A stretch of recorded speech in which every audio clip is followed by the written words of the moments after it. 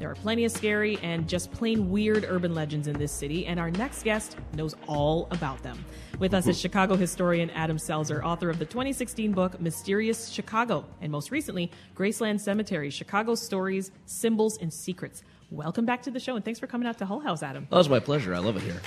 I used to take 300 ghost tour groups a year out to this place, so I'm pretty well familiar with the stories. Well, here. you're the guy. Well, you heard our previous guest talking about some of the urban legends here at Hull House. I'm sure you're familiar. Absolutely, yeah. I mean, I've read through all of the stuff. There was actually a room that even Jane Addams would call the haunted room, according to Louise de Koven-Bowen's book. One of the rooms that overlooked Halstead Street. She and Mary Roget Smith spent one night in the room, and in the middle of the night, Jane woke up seeing a woman in an old-fashioned rustling dress down at the foot of her bed that disappeared when she tried to turn on the gas light. Oh, my gosh. Wow. Well, as we mentioned, you are a Chicago historian. A lot of what you focus on is the darker side of Chicago history, which I find fascinating, from murders to ghosts.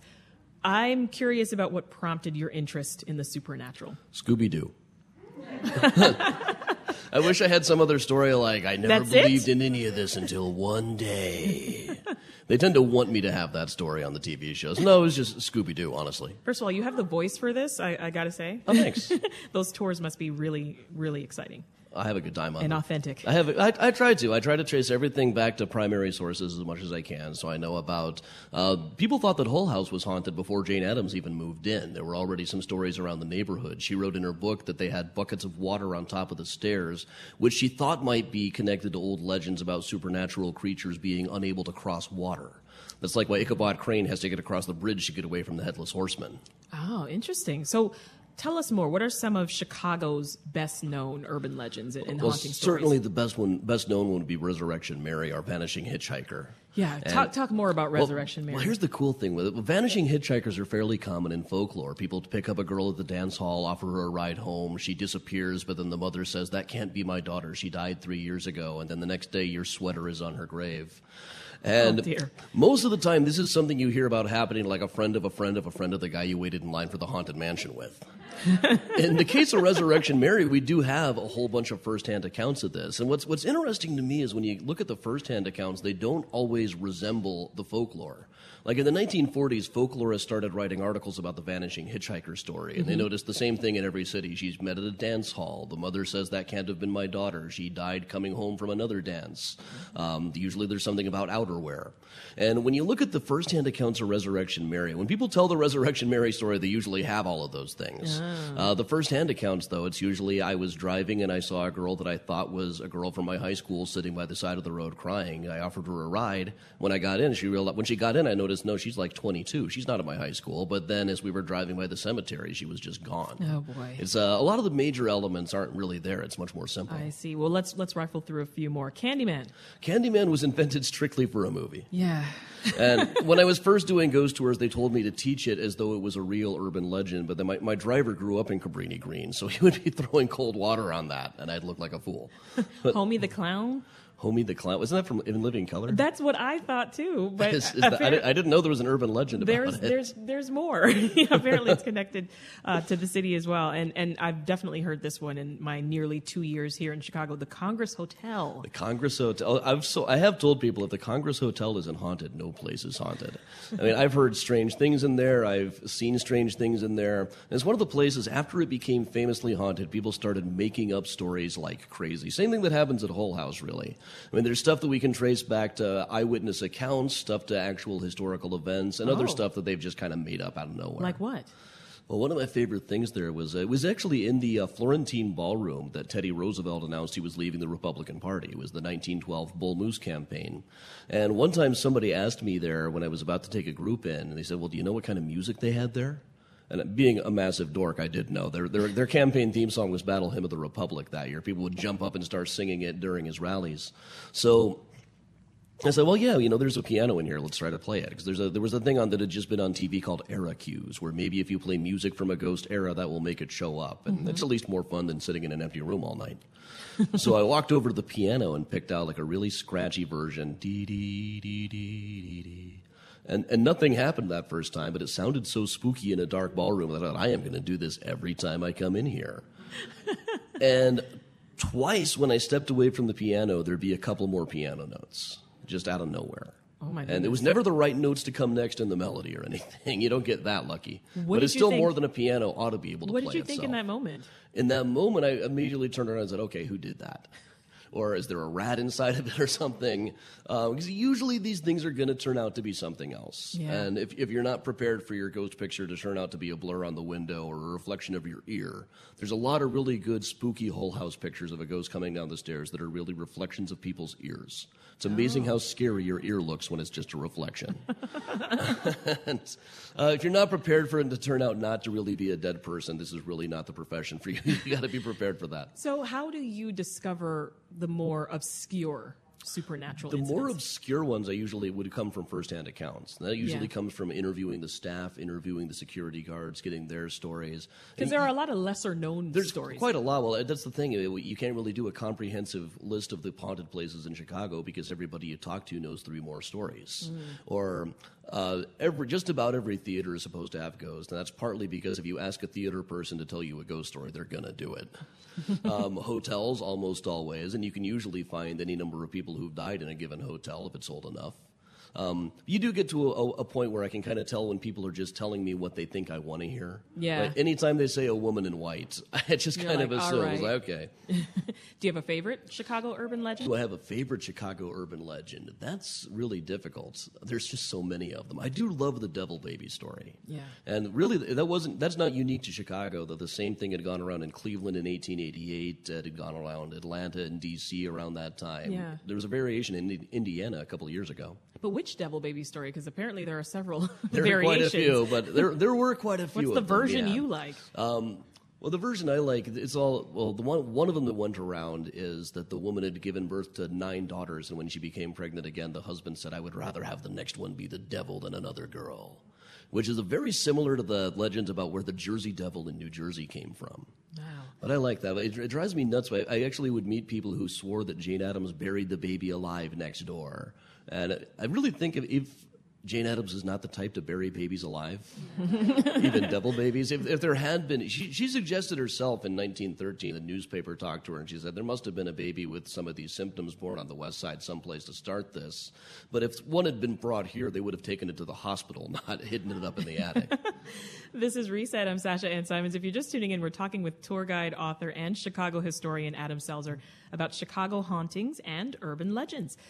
Why does Chicago have so many ghost stories, Adam? What is it about this city that makes it, what I mentioned earlier, it's like a hot spot for the supernatural? It is. It's not the only city that is, though. We can ask that with a lot of things, like our crime stories. In the 1920s, Chicago was ranked 46th in murder rates. And people talked like we were the number 1 all the time. Mm-hmm. Maybe we're just better at telling our stories than other cities are. Do you ever discover newer haunting stories happening here? I do. I tend to be more of a smart aleck about things, so I try to stick with older stuff that I'm less likely to get in trouble over. You've also written a number of books, as I mentioned, right? They range in topics from Graceland Cemetery to H.H. Holmes and more. How do you choose which urban legends or what part of local history will become a book? Really, it's just how much data is out there. There's any number of stories that I'd love to do a book on, but there's just not enough material out there. There's maybe enough for a really good magazine article, but not too many eyewitness accounts, not too much that was written about it at the time. So it's a matter of finding what I find the most interesting and then whether there's enough material out there. Yeah. Is there another book in the works? Yes, there is. What can you share? Well, I'll just talk about the whole thing. There was one of our other antique serial killers was a guy named Johann Hawk. When they caught up to him, they think he might have proposed to wife number 55 already. Oh my goodness! Last woman he married here, last woman he killed here was a woman named Maria Walker. He met her at a candy store she worked in. They talked for half an hour, and he said, "All right, I like you, you like me. We can get married then, yeah." He talked like a German character on The Simpsons. And looked like the guy on the Pringles can. But he immediately gave her some arsenic, and while her body was lying on the bed, he proposed to her sister. And her sister said yes. So he didn't kill the sister. He just took her money and ran off to New York. And then it started this whole thing. There was a fantastic reporter named Evelyn Campbell who was on the case in Chicago and ended up accompanying him back to Chicago after they caught him. Wow. It's a long and fascinating story. I'm still putting all the data together. I was going to say, when can we expect that one? Hoping in the next couple of years. Yeah, for sure. Well, I've got a question for you from another Adam in the audience. Why do you think that there are so many paranormal urban legend archetypes around the world? So, example, Lady in White, mirror ghosts, demons, hitchhiking ghosts, everything that we've talked about. Like, why does it exist so much globally? I don't know, something about it just resonates with us, and some kind of things just resonate across different cultures, I suppose. And a lot of it is, like the Devil Baby story was often used to teach young women not to have sex or not to marry outside of their religion. And even now, some of the stories that people tell about Hull House, I know who made them up and I know what their agenda was behind making it up. It's still kind of the same thing, but certain things just resonate with us. Well, let's go back to talking about your tours, right? Because you're doing that in addition to writing these complicated books. So talk about some of your favorite places to show people. Well, my favorites are the cemeteries. Cemetery work is my favorite because I had ADD back before it was cool. When did you get into this? Well, when I was a kid, I was just terrified of cemeteries. I wouldn't go near them. But now what I've come to realize is, there's a new mystery to solve every time you go into the cemetery. I'm always finding new stuff. And the tours can vary quite a lot when I'm running tours there, because every time I find a new story, I can just move the route around to talk about that a little bit. So are you met sometimes with, you got to have some skeptics that show up. Oh, sure. So how do you handle that? First of all, what are some things that folks have said to you? Or people accuse me of having made up the ghost stories all the time, and I'm not that organized. He's here to tell you today, folks. I know that I would get caught if I just tried to make something up, so I really try to avoid that. Let's clear it up right now. Yeah, they usually appreciate that I focus more on the historical stuff. I don't necessarily try to vouch for the ghost being real. I'll tell you what people say that they've seen here. Whether you believe them, that's kind of up to you. Yeah. Well, do you have believers by the end of the tour sometimes? Well, I always tell people ghost is a very broad category. What we mean when we say ghost is a whole different thing. Is it just something our brains do, or do we really think that a translucent version of you flies out of your nose at the minute of death and then rattles chains in the hallway thereafter? And I don't expect people to start believing that, but we look at ghosts as a very broad concept. Do you weave humor into your tours as well? Oh yeah, I can tell if I'm doing a good job if people are laughing. If I'm just trying to scare them, they're just going to be sitting there stock still and shivering, and I don't know if I'm doing a good job or not. They look the same if they were bored. Right, that's very true. So talk to me about the research that you do to develop the tour and then finding your sources even. Well, really, I try to get as many primary sources as I can, and that's me not just getting newspapers, but getting the right newspapers. Like with the H.H. Holmes story, when we were talking about his Chicago building, I wanted the Chicago papers on that, the ones that actually had a reporter on the ground. But those same ones were pretty useless for talking about his trial and his imprisonment in Philadelphia. You got to get the Philadelphia papers for that. And his activities in St. Louis, you'll get interviews with neighbors in the St. Louis papers. That's what it is really trying to trace things back to the best sources. But then I end up in the legal archives a lot and reading old ladies' diaries. I read a lot more old ladies' diaries than most people, I suppose. Let's talk about the focus of your latest book, which is Graceland Cemetery. Yeah. Tell us more. Graceland Cemetery was founded in 1860 by a guy named Thomas Barber Bryan, who's almost like a Forrest Gump type character in Chicago history. And quite a few of the early Hull House founders, that are like Louise de Koven Bowen is there. Mary Roget Smith's family is there. She's not there herself. But there's just an endless supply of interesting stories and mysteries to solve there. So what I really tried to do with the book was just try to find not the most famous people, the most interesting people. I included any monument that you'd walk past and think, wow, who was that guy? But also some of the best stories are on unmarked graves. Also, we've mentioned a couple of times the H.H. Holmes story, but in case there's someone who is not aware. Sure. H.H. Holmes is the devil in the White City guy. We tend to advertise him as America's first serial killer. Really, he was not even the first one in Chicago, but that's just a good marketing term. What he's best known for is down on 63rd Street, he had a building that we now refer to as the Murder Castle, which when they started digging into this place in 1895, they said that they found all kinds of hidden rooms and secret passages and everything you could possibly need to kill a person. And similar to a lot of the Hull House stories, it just grew and grew and spiraled out of control. It's a little more fiction than fact. But his murder castle is now a post office? They tore the building down in the 1930s. There's a post office there that overlaps with it a little bit now. Oh, dear. Just a little bit. Well, when I first interviewed people who worked in the post office, they initially told me, we smell some weird stuff in the basement. I don't really see anything. But when they're asked now, they usually have much more elaborate stories. It's got to be haunted. Yeah. Got to be. You would think so. I'm not really sure how many people were actually killed there.